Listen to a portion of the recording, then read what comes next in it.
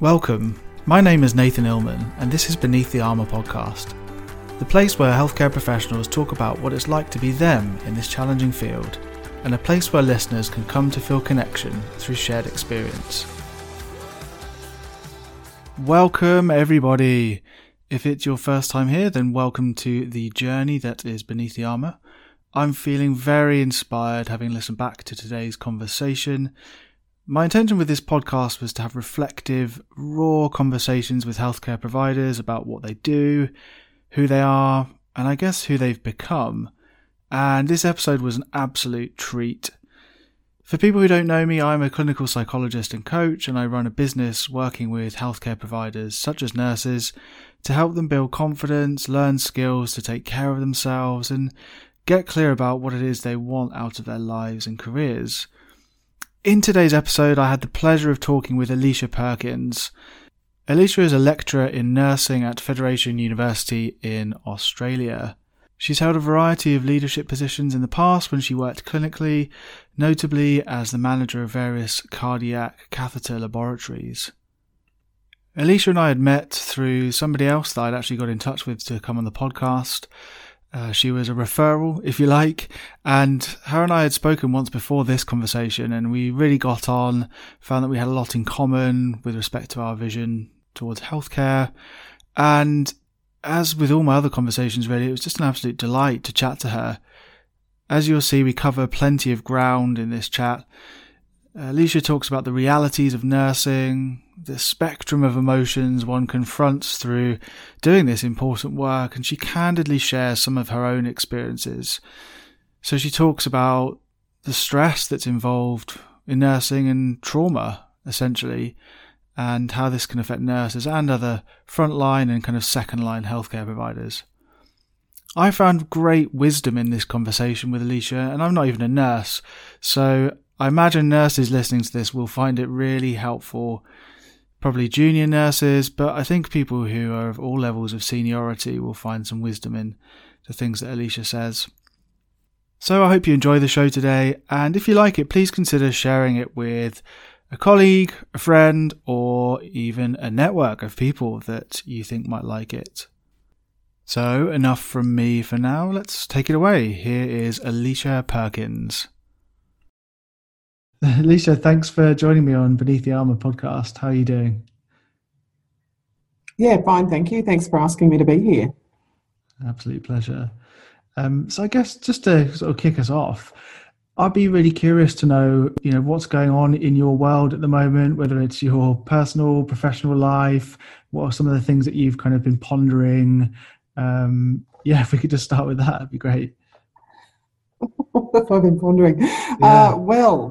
At the moment, there's so much to ponder, isn't there, Nathan? COVID-19 is on everyone's mind, and I'm sure everyone's probably sick of hearing about it and talking about it, but it's right there in our faces every day. And, so many of us are juggling work from home, I think I've been working from home now since early March. I haven't seen the inside of my office since the early part of March, and I guess just the constant moving, I guess more about being flexible about how we're approaching work or how I'm approaching work. And so just every day trying to fit everything in and trying to maintain a life where I'm working from home when a lot of the time I feel like I'm living at work.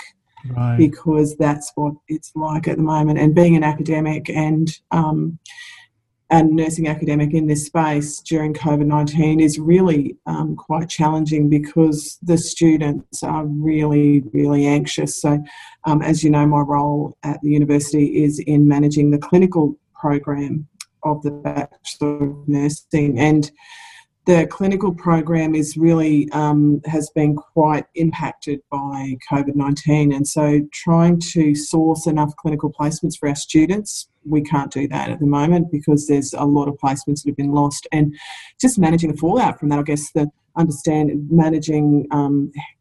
supporting the students, I guess. So there's a lot of the students are very, very anxious about how they're going to finish their program, so supporting the students on top of the usual everyday everyday run-of-the-mill stuff that we do, and fitting all that into being at home with the kids.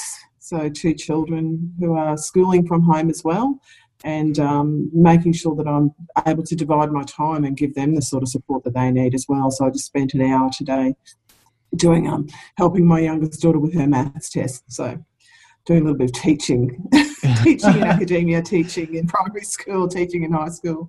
So there's a lot of things to So I guess that's the current state of affairs with me.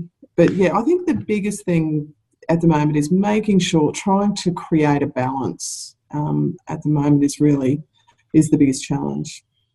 That's something I'm always interested to ask other people how they manage that, because I actually just had a conversation with my wife where she was telling me that I'm not particularly good at relaxing, which was quite interesting. And I think we're sort of talking about it, and a lot of the activities that I might do, which may appear to be relaxing, sometimes reading and things, they're a bit more actually goal directed. I'm trying to get something out of it rather than just, chilling out.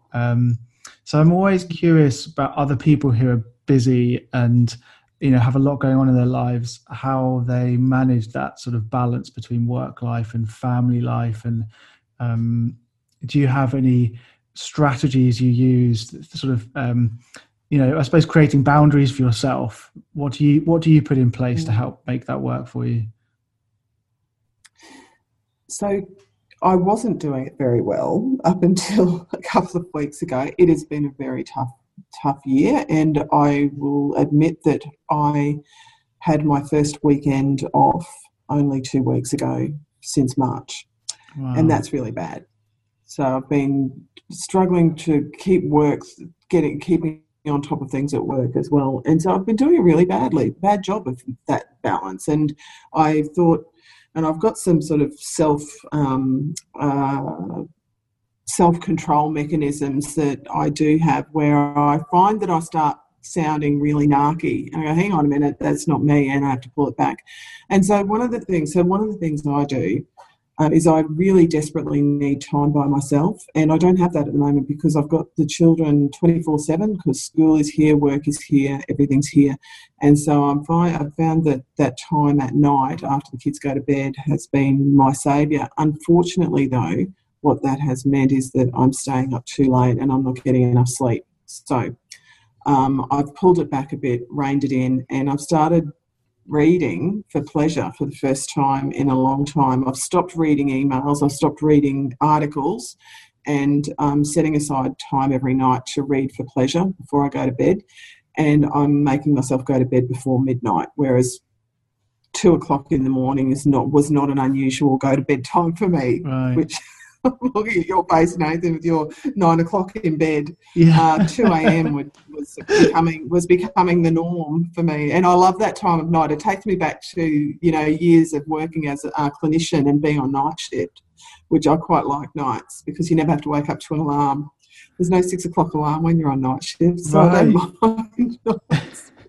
Yeah, but that quiet at 2 a.m. it's really good mind resetting, but it's not healthy. So I've had to change that. So reading for pleasure, get to bed before midnight, and get at least 6 hours sleep a night has been what's helped for me. And not working on the weekend. There's no emergency in education. That's what I have to keep telling myself. Yeah, I've worked where there are real emergencies. What I do now is not an emergency. We just have to do the best we can every day, and then get up the next day and do the best we can on that day, and just get the job done. Do you think that's something? That's my current strategy. It's great that you've managed. It's great that you've managed to sort of try and change things a bit. I wonder, do you think that it's just something about when you're really ambitious and driven, it's quite hard to stop? Because I think I find that it's like I just want to squeeze so much out of life, and because I love what I'm doing, and I know you really feel passionate about what you're doing. It just feels hard to just put things down sometimes. Do you sort of feel that as well? Yes. Oh, absolutely. And I think it is ambition, but it's also that drive to do a really good job. I can't do half a job.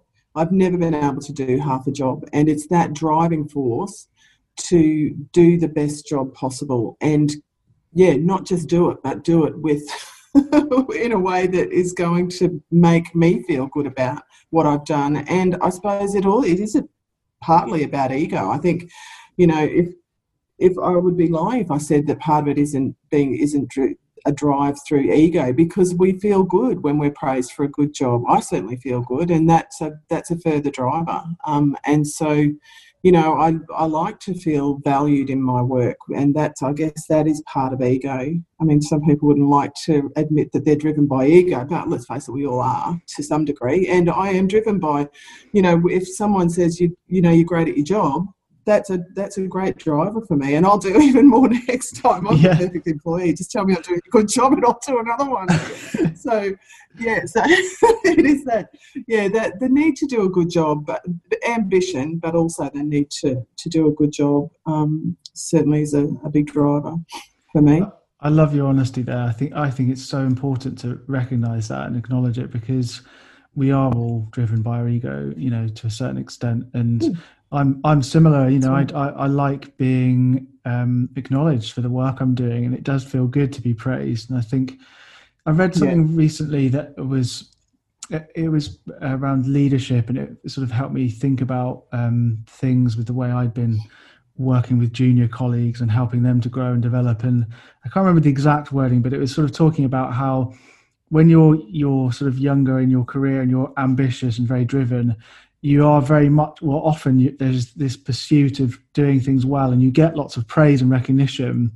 But in order to sort of lead and influence effectively, when you're in that more senior position, if you just keep doing that, you're going to sort of neglect the needs of like growing the people who are more junior, and actually recognizing their strengths and their abilities and their talents, rather than just focusing on your relentless pursuit of you kind of climbing forward and getting recognition from other people. So it sort of made me think. I had to sort of like check myself a bit recently. Like, am I just focusing a bit too much on me here when I've already, you know, kind of raised up a bit in my career, and there's people below me who perhaps could do with a bit more of that nurturing and stuff. I remember as a clinician and a clinical manager and a clinical educator, I would go into, so if there was a situation that's like an emergency situation, I would go in and just take charge and, you know, be very systematic and get it all done. And I had to remind myself, hang on a minute, if I continue to do this, I will be that person who is that people think. I'm sorry, Nathan, I forgot to put myself on Do Not Disturb, so my emails keep coming in. That's all right. Sorry. I will become that person that they think is indispensable, but we're not. No one is indispensable. But you can, if you go in and take charge and take over and fix all the problems all the time, then all the staff around you do think you're indispensable. And part of growth, I think, is realising that you don't always have to be indispensable. You still are valued. Even if you are dispensable, you're still valued. And in being dispensable, you allow those others to come in and be the ones to fix the problem. And so I had to learn to step away and let the others come in and fix it, and realise that I'm not the only one that can fix these problems. Others can fix it, but if I don't let them come and do it and practice it, they'll never get to that point. So, yeah, it's very important to step back, to let others shine. And on that point, how do you find delegation now? Because, I mean, you're obviously in your current role, there must be tons of things that you could probably do yourself if you thought, you know, well, maybe I could do that better, or I'm going to do that quicker. But I know, again, from my experience more recently, as just, and it's something I really try and work on is, just giving that to someone else. And actually, it's not a bad thing that you've asked someone else to do something, because other people have skills that they actually might be better than you at doing something. So how do you find delegating? Oh, I was very bad at it previously. I'm a lot better at it now, but it's about respecting the people that work with you or under you, because whenever you don't delegate to someone else, you're kind of devaluing them. And so part of valuing them is to say, here's a job which I think you can do, and that would be really helpful for me. And so it's really important. I'm a lot better at delegating now, but it's about it's learning to respect other people being able to do the job just as well, or as you said, in some cases, do it better. Previously, when I worked, and it's different in different roles, so I had to grow through that again in this role. Previously, I was managing a cardiac intervention laboratory, and I remember getting to a point where I thought, I'm just really struggling. You know, when you're the most senior person there, I thought, oh, it's so hard. And I remember someone that I knew applied for a job in the lab where I was, and he was more experienced than me in all facets of it. And I remember, and I think I was so, not burned out, but I was so tired that I really rejoiced. I thought, oh my God, he's even more experienced than me. That's someone who can come in and I can rely on to delegate stuff to. And I think that was a bit of a turning point for me as well, where I went, hang on a minute, it doesn't matter. Just because I'm the manager, I don't need to be the most experienced person. Let's get some other people in with even more experience, and then it's a lot easier to delegate stuff to, and it takes so much pressure off. So yeah, I think it's just that whole taking a step back and, you know, I guess, respecting everyone in your workplace and looking for their individual gifts as well, and how you can make them shine by, you know, what they're really, you know, what this person's really good at, delegate that to those. And do you know what I mean? And just, giving them the opportunity to use the things that they do well. And what are some of the conversations you have, or what are the ways in which you do that, or maybe not now, or previously, like whether it's within sort of managerial conversations or supervisory relationships?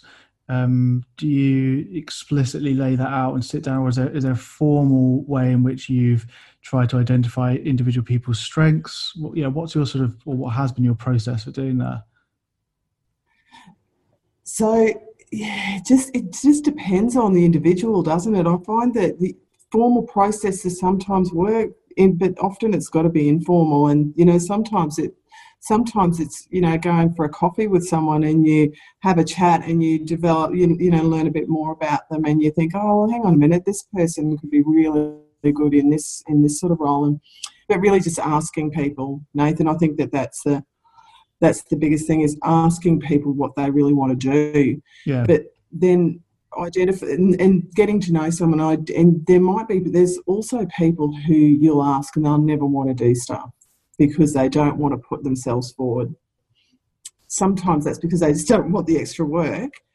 And that's the bigger challenge, just trying to encourage people to go a little bit further than they really have to, because some people really do just want to go to work to get paid and walk away. And one of the things that I've had to learn is I've got to respect that in people, because some people, that's what they want to do. So as long as they deliver care that's the best practice, and they do the right thing, and they help their colleagues, if they want to walk away and not think about it until their next shift, I have to respect that. And that was one of the things I think, you know, I was thinking things that you might ask me. And I remember thinking there was one, this person said to me, oh, this person they aspire to and they achieve mediocrity. I thought that's such an arrogant thing to say. But there are people who aspire to and achieve not mediocrity, but just the bare bones. Yeah. And one of the things I've had to do is to pull it back and not expect from people what I'm prepared to put in myself. Because too many times I've gone, why won't you do this? I'm doing it, why aren't you? Yeah. It's like, well, hang on a minute. I go above and beyond. I shouldn't expect people to do the same thing. And so I guess it's about identifying those people who do want to extend themselves and do want to do that much more, and supporting them and giving them the tasks and the tools, I suppose, the skill set to be able to achieve that.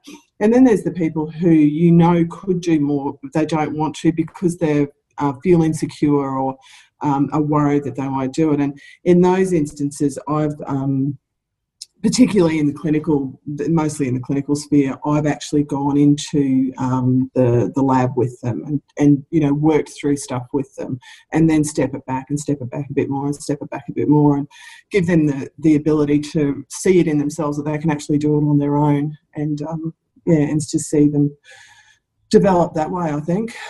Yeah, so it's individual strategies. Yeah, yeah, it's like a kind of flexible approach depending on the person. Sorry. That's all right. The kids, I know they've gone. We've got a playground. I've got a playground in the backyard for them. They're just changing their boots so they can go out. It's amazing. It sounds like you've got incredible resources, and it's a great setup back home with the farm, the playground. Setup, yeah. Gosh, it sounds really great. Yeah. But if you're going to have a good setup for COVID.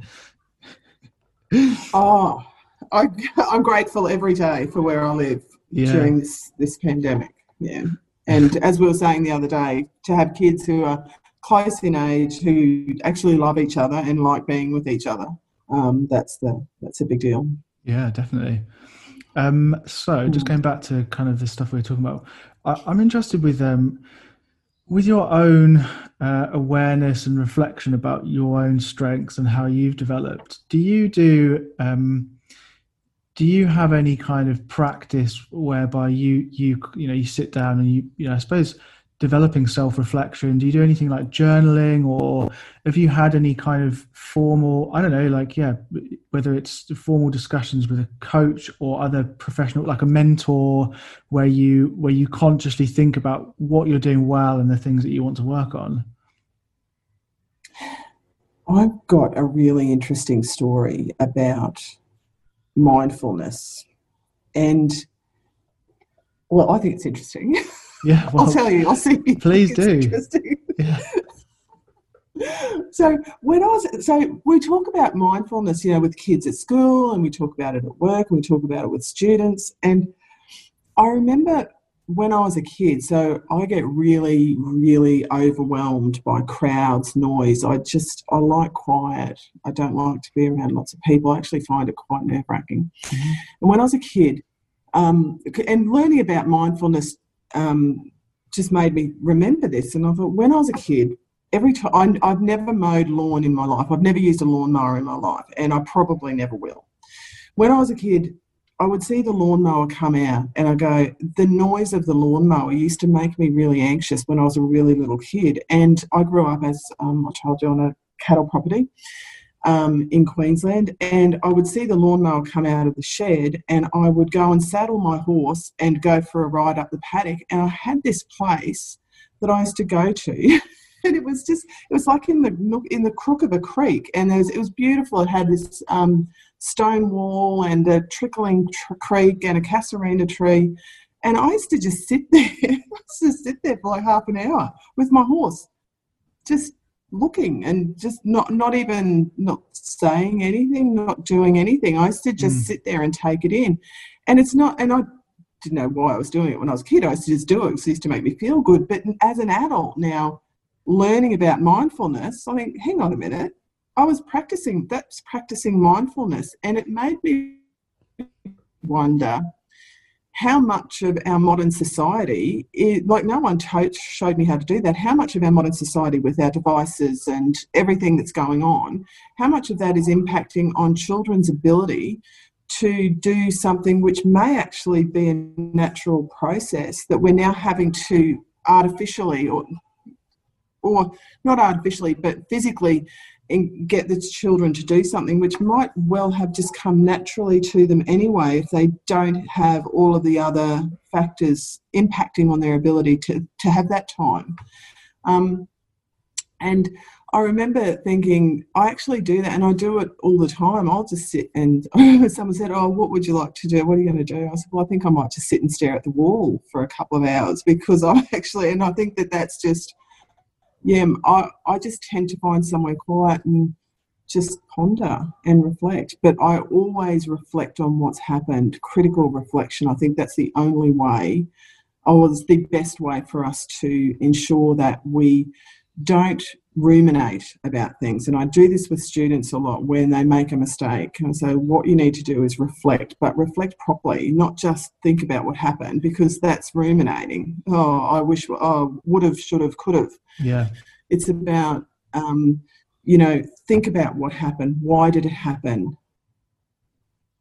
What would you do different? What do we know? What do I know that would have stopped that from happening? What am I going to do differently in the future, so that I can then put it to bed and not ruminate about it and not feel guilty, or not do the would have, should have, could have, which I used to do a lot when I was younger. Yeah. Now I just put stuff to bed and think, okay, well, that wasn't what I wish I hadn't done that, but I can't change that. Mm-hmm. I've thought about it, I've truly reflected, and if I was faced with that again, I will do this. And I can put it to bed and not worry about it and move on. And I think that critical reflection, proper critical reflection, is the best way to move on from things and not be consumed with regret, remorse and guilt. Remorse is okay, but regret and guilt are the things that I think are really real negative emotions that people carry with them for a long time. And I think that if people truly learn to critically reflect, they would be able to cope with those sort of feelings a lot better. Yeah, absolutely. I think shame as well is a big one, isn't it? When and shame, yes. Yeah, feeling like, and I think healthcare especially, I mean, all aspects of healthcare really is, it's a sort of area in which there is the potential to make quite serious mistakes and to then really feel bad about things that you've done. And if you let it kind of get out of control, it can really consume you for a long time. I think what you were talking about there is that skill of being able to critically reflect and move on is such an essential one. And I think once you can master that, I mean, it's so transformative for life in general, but obviously working in healthcare, it's really important. Something that I work on as well. I think sometimes I'm better at that than others. So it's just, I find just weird things play on my mind sometimes. And I might make what might seem like more of a mistake or like there's some learning point, and I'll be kind of okay with that, and I'll do go through the same kind of process to you. But then there'll be little things like something I said or someone else said, and it'll almost be like I'm thinking, why is my mind, what's going on here? Why is that such an issue? Sometimes I guess a lot of it comes down to your values, and if you've acted in a way that is the sort of antithesis or the opposite to the kind of person you want to be. And I think definitely, I think there's cognitive dissonance sets in. Yeah, absolutely. It's not good. No. So I just want to talk with nursing in general, something I'd be really interested to hear your thoughts on are, I know with different professions there is the person or the public opinion of what that profession is and how people look and what they do, and nursing will be one of those things. People have experience of nurses and nursing. If you don't mind, it'd be great to just talk a bit about what actually nursing is like. So maybe what people probably see or what they think it's like, and maybe what some of the kind of hidden things are that people might not realize about the realities of nursing. Yes, okay, the reality of nursing. So let me preface this with, the reality of nursing is not Grey's Anatomy. You're not going to have 5 good-looking doctors helping you mobilise your patient to the toilet. It just doesn't happen. I think one of the things that our society fails to do is give healthcare workers, aspiring healthcare workers, a really good idea of what to expect. And nursing is wonderful. It's probably, I can't imagine never having chosen nursing as a career. You get to do everything as much as you would like. You can to hold someone's hand when they're upset, to hold someone's hand when they're scared. So nursing is about being a mentor and an educator where I am now, but it's also about being it's also about being a. So I guess the reason I chose nursing is it's almost vocational for me. I can't even remember when I first decided I wanted to be a nurse. I just felt like I was always going to be a nurse. I thought about being a phys ed teacher for a very short period of time because I had a crush on my PE teacher when I was in about grade 10. But that went when he went, and I went straight back to nursing. And I think just being a carer, caring for people is, I guess that's the bare bones of it, isn't it? But it depends. It's just so wide. It's, as I say to the students, nursing is not just about working in a hospital. You can be a school nurse, you can be a district nurse, you can be an occupational nurse, you can be a nurse educator. There's so many different facets to it. But nursing at the end of the day is about caring for people. It's not about having the skill to stick a needle in someone or whatever. It's about being able to put a needle into someone and reassure them as you're doing it. It's about being able to care for someone who's dying. It's about being able to care for someone who is a relative of someone who's dying. It's about supporting your colleagues who are in difficulty. It's about so many different things. And part of it is about coping with death, dying, and all of the sadness that goes with that. And sometimes that stays with you forever. And it's about also being able to live with that, I guess, for the rest of your life, because you can't unsee things and you can't unhear things, you can't unsmell things, and it's so. There's so many facets to nursing. You could write a book, I think, about all the things that you could experience in caring for people.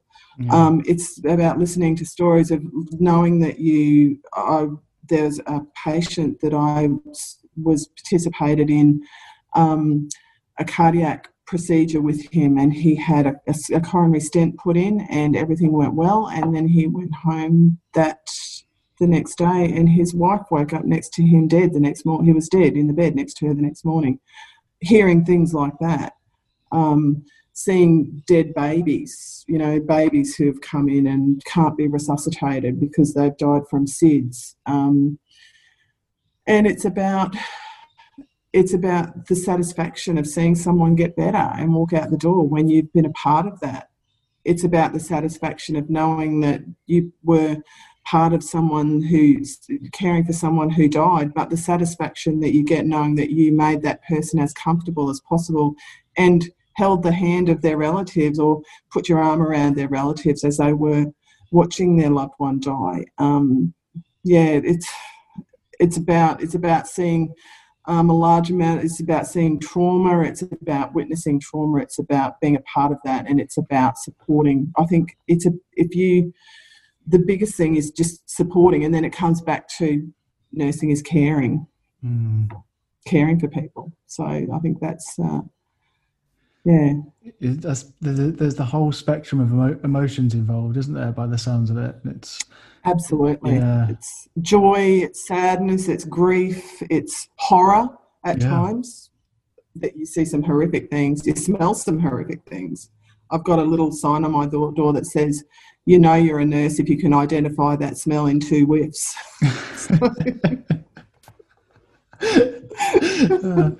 Nice. So I know last time we were talking a little bit more about trauma and stuff, weren't we, in nursing? And I'd just like to talk a bit more about that. Would you say that, as you just mentioned, there are some traumatic things that you experience as a nurse? Is that something that is not really discussed within nursing, between nurses, very often? I think it's being discussed more, but not enough. And it certainly wasn't in the past. So, as I told you in our last chat about I was 18 years old and I was on night shift working in the medical ward. And I got the call they needed someone to go and help in the emergency department. Off I run. and thinking it's going to be something really exciting. Something's coming in. It's going to be something in Resus 1 in the emergency department. And I run in there, open the curtains, and I'm faced with a 3-month-old baby who's dead. And they're trying to resuscitate the baby. And thinking, oh my God, I wasn't prepared for this. And you sort of go into autopilot, and the baby couldn't be resuscitated. And I was a second-year student nurse at the time. I was hospital trained, so I wasn't a university student. I was training in the hospital. And after protracted, obviously went on and on, because you're not going to give up on a baby anytime soon. So it went on, and so probably an hour later, it was called a death. And I was just told to go back to my ward. Okay, go back to your ward, all finished. And that stayed with me forever. That was when I was 18, and it took me until I was 40 to have a baby. And that baby died of SIDS. And when I had my first baby, I thought that baby was going to die. Every night, every time, even in the daytime, I thought, is she going to stop breathing? And I didn't realise at the time, but that's actually post-traumatic stress disorder. But because there was no debriefing, and I think that back in those days, we dealt with trauma by partying. we all got together and we went out and partied, and we laughed about stuff, and we kind of didn't address the stuff that was traumatic. And I remember another time I looked after a young boy. Well, he was probably he was a teenager, and he was in the intensive care where I worked, and he'd been flown down from Papua New Guinea because he was seriously ill. And he died when I was looking after him. But I'll never forget the grief that I felt of just watching this boy over a period of days, looking after him. I just felt so much grief at this boy dying and family being there, but and I was thinking, who's going to look after this family who are away from home? They're from Papua New Guinea, and there's other family, and that stayed with me forever as well. And I still see their faces, I guess, is what I still see their faces, and I still feel the same sort of sadness when I think about them. I feel like I've put it. I manage that now, but I think that the fact that I still feel sadness about it, I should have been able. It should have been discussed more at the time. We should have been debriefing more. And I think debriefing does happen now, but I think that it can be done better. And we do talk a lot. There's a lot of talk in the media about the first line health professionals, so or first line emergency workers, so AMBOs, paramedics, police, firefighters, and the post-traumatic stress. But not much is spoken about with nurses and doctors, so that second line. And then, well, what about the other healthcare workers? There's the social workers, the physiotherapists, OTs. They still see a lot of this stuff as well. They're still looking after people who die, but there's not a lot of focus on post-traumatic stress disorder of people working in the hospitals. And I think that I would really like there to be more focus on that, and not take the focus away from those other healthcare workers, but just include other healthcare workers in the discussions about it, because we do all see things that are traumatic, and we all feel that grief when someone we've cared for is distressed or dying or in pain. Yeah, it's kind of ironic almost, in a way, that your job, and everyone knows that some of these roles are around caring, and part of caring, there's an emotional component to that.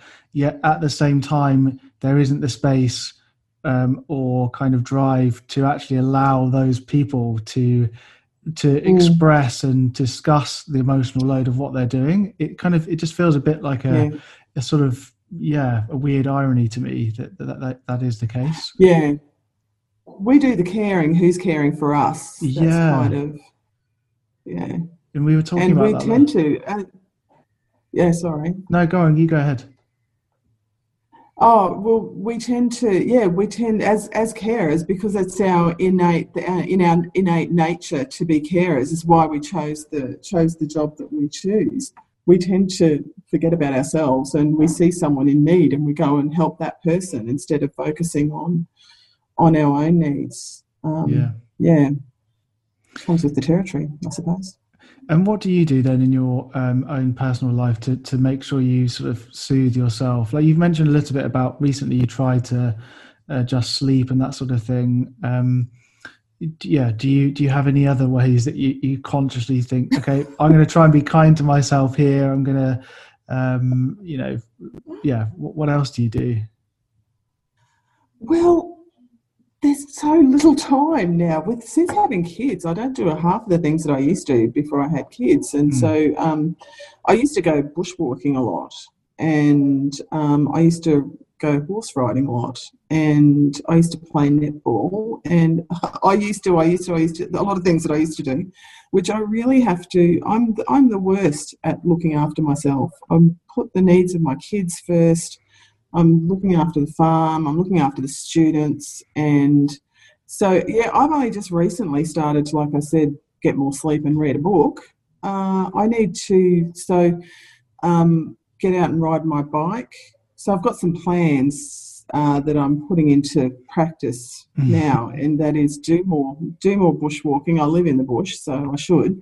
And get out and ride my bike, which is on the stand behind me. It would be good if I could actually get out on that in the bush as well. But I do enjoy just going out and feeding the animals on the farm. So I've got sheep and I've got cows and I've got horses and chooks and a dog and a cat that I don't really like. But I've got lots of animals, and so I don't really like my cat. He's pretty. I'm not a cat person. What's wrong with the cat? Anyway.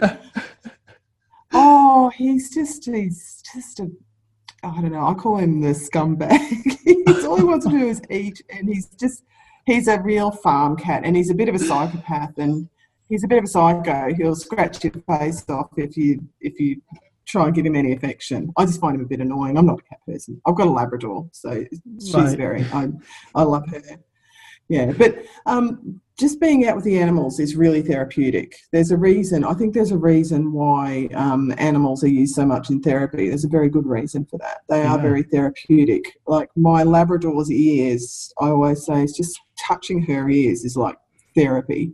And, I've got a thoroughbred mare, and she's just touching the muzzle of a horse is like velvet, and that's really therapeutic. I think just being able to derive pleasure from the simplest things, like what is in nature. I can get high on this is such a beautiful afternoon, or I can get high looking out at the lambs playing. We've got half a dozen lambs at the moment. Just watching them play, I can get pretty high on life doing that. So I think that being able to derive that enjoyment from those really simple things is so beneficial.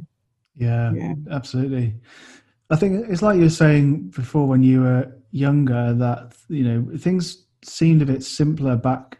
I remember in my childhood as well, I would just go out, live next to some woods back in the UK, and we'd spend hours just over there playing with friends. We'd go for bike rides there, and there'd be lots of things that were just much more in nature, and I didn't have phones and that sort of thing. And it was just some of these simple experiences that were just so rewarding and just so pleasurable.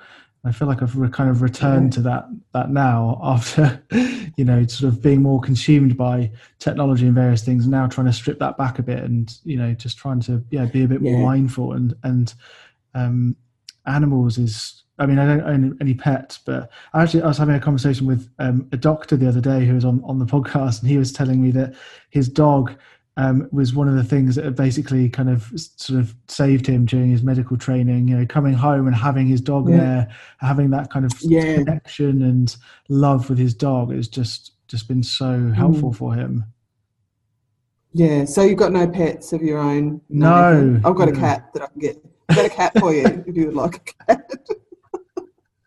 Oh, poor cat. Oh dear. Oh, he's all right. He's got a great life here. But yeah, he's not my favourite animal. But yeah, you're right. That doctor with his dog. There's just something about the relationship that people and dogs have. If you're a dog person, if you like dogs, It is really. It's so therapeutic. I had a Labrador for 10 years prior to this one, and we had to put her down. She got cancer, and the time between when Charlie had to be put down and getting Roxy, my current Labrador, I've had Labrador since I was 3 years old, was just gut wrenching. It's like you look around and all of a sudden she's not there, and it's just like losing a family member. Well, it was losing a family member. Losing a dog is you do lose a family member, and so yeah, I find dogs very therapeutic. But anything, the grass is green, the sky is blue, the trees have got leaves on them. Yeah, I can get mental health from any of that. Yeah, and all this stuff has existed forever, and it's always just around us, isn't it? It's free as well, which is just a great thing. That's right, exactly. It costs nothing. Yeah, exactly. So something else that I'd love to just talk about is last time I think towards the end of our conversation, we started talking a bit about gender and men and women in nursing. You were talking to me about the differences. Yeah. And I think, so something I was thinking about before today that I'd like to ask you would be, so, you've risen up and you've had various leadership roles within nursing. I'm interested because obviously within nursing, I know that there is a minority of men, but is there a disproportionate number of men then who are in higher leadership roles? And like, what's your experience been of being a woman and rising through those sorts of ranks and maybe competing with other males? It's interesting, isn't it? Because men do grab, and it's documented that men in nursing, while there's a disproportionate number of men in nursing in general, men versus women, men do tend to gravitate towards certain aspects of nursing, and that's like ICU and emergency flight nursing. They're really heavily have lots of males choose that, but also in management, in mental health, but also in management. So certainly men tend to move into management roles. And I saw recently, because I was writing a paper with some colleagues about men in nursing, and I was reading some articles and some studies showing that even the gender divide in pay, we hear about it all the time, men get paid more than women. It seems like men in nursing still get paid more than women in nursing because they tend to move into those higher paid roles. So they get the management roles, and often in the management roles they're getting paid more than their female counterparts. And I found that quite surprising because I've never felt that, like, I've worked in specialties in nursing that are highly represented by men. So 10 years in intensive care, and then in the cardiac catheter laboratory where men tend to often gravitate into there as well.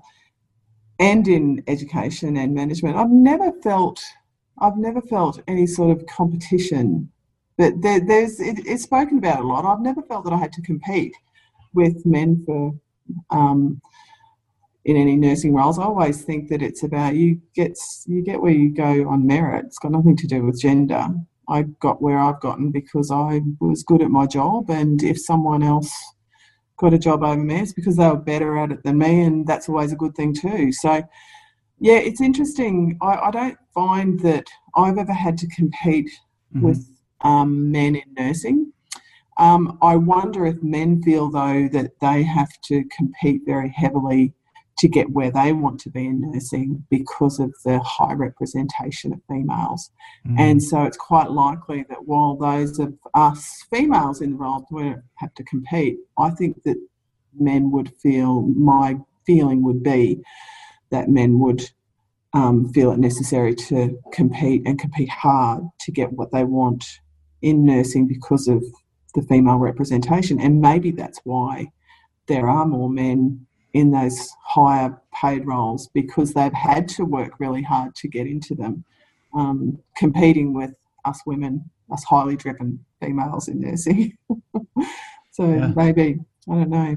But I would like to see more men in nursing, and I would like to see the public stop calling male nurses and just calling them nurses. They're nurses and they're men. And I would like to stop seeing movies like Meet the Parents, which is a great movie, where, you know, Greg Fokker is a nurse and they say, well, what, you're not smart enough to be a doctor? And he spent, you know, a large part of that movie was about him proving that he was smart enough to be a doctor, but he chose nursing. It'd be really great if guys were, if men were accepted in nursing exactly the same way that women are and valued, and for there to be the same amount of public outrage that there is. I would like to see the public outrage that is directed towards the lack of women on the front bench. I would like to see the front bench of Parliament. I would like to see that same outrage directed at the lack of men in nursing. So I think that it's a real shame that there's that gender divide in nursing that they're trying to repair in other professions where the gender divide is where there's less women. There's not the same outrage when there's less men in nursing. Yeah, I'd like to see that change. Before we talked about that before, I hadn't even really thought about that kind of reverse kind of issue there. Yeah, and and guys don't though, Nathan. Like, people are outraged if something is said in detriment to women, but if the same thing is said and it's detrimental to men don't jump up as they should. So, well, hang on a minute. If that was said about a woman, there would be public outcry. Why isn't there the same public outcry when it's said about a man? But yeah, it's sort of double standard, just a shame, isn't it? I think. Yeah, very much so. Yeah. So I'm going to ask you one last question. I feel like I could talk to you for hours, but I'm going to ask you one last question. Looking back at your younger self when you were perhaps first doing your training years ago, what advice would you, or what message or advice would you give to yourself when you were first doing your nursing training? Right. So I've got two favourite sayings that I live by. One of them is less about that. So I love Truman, you know, President Truman. He had all these great quotes. So one of my favourite quotes of his is, "It's amazing what can be achieved if no one cares who gets the credit." So I sort of live by that. Okay, I might have a good idea, someone stole it, big deal. As long as the job gets done, I don't care whether I get credit for it. I just want to see that. So there's that. But I think the biggest one for me is the standard that we walk past is the standard that we accept. Right. And so that is something that I've learned that in later life, but I've always strived, I think, to make things better. If I see something that I think is wrong, I want to fix that. When I was younger, I just didn't feel like I always had the toolkit to do that. It's great being older and wiser and having the skills to now go, you know what, I can fix that. I'm not happy with that, and I don't want to see that as a standard. I want the standards to be higher than that. And I think that's the message that I give to certainly student nurses when I teach them in the classroom because one of the things in nursing is there's a lot more motivators to choose nursing now. Like, the pay is better. Like, when I chose nursing, there was only one reason that you would choose nursing, and that is to care for people. There was no other motivators. The pay was rubbish. You didn't get treated very well. You worked a rotating roster that you had to arrange your life around, not the other way around. Now the pay is pretty good. You get treated really well on the whole, because you're not allowed to be treated like crap anymore. And you got really flexible rostering. And so there's a lot more motivators to choose nursing other than just caring. And so I really try and bring the students back to what's your first motivator? What's the one thing? What's our common goal? And our common goal is caring for people. And in saying that, if you see people delivering care that is substandard, if you walk past that, that's the standard that you think is acceptable. Yeah. And so the standard you walk past is the standard that you accept. Now, that's not my quote. That's actually a quote from a healthcare service in Britain that they had a major overhaul, and that was a quote that came out that the CEO of the new CEO, I think, of that healthcare service created. But I loved it so much, I had it put on a mug. Well, it's great to have these reminders, isn't it? Yes, exactly. Brilliant. Yeah. It'd be great if you could send the mug back to yourself when you're in your 20s or whatever. Yeah, wouldn't it? Yeah. So yeah, I guess that's. Is that what you were asking? Yeah, absolutely. That sounds like fantastic advice. And I think, and it's not just sort of personal advice to yourself, is it? I think that's just such a great one. You know, especially the walking. You know, that's the standards. That's such a great way to think about things. Is you know, I suppose for nursing, but other people as well. You know, if you're just if you're gonna let that slide, if you're gonna just ignore that or let that go on, then that is the standard that you're willing to accept. And often that is probably not the standard that we really want to aspire to. So, well, look, and I think that. Oh, sorry. Yeah, I guess it just thinking about that. It just gives us a little bit more courage to. If we take ownership of it, then it gives us more courage to be the driver of change, I suppose, because it's then if you say that, oh, well, I guess I accept that standard. No, I don't accept that standard, and that it's a good driver to facilitate change. Yeah. Absolutely. Well, Alicia, it's been a lot of fun talking to you again, and thank you so much. Thanks so much for coming on the podcast. Thanks, Nathan. It's been great. Yeah. Bye-bye.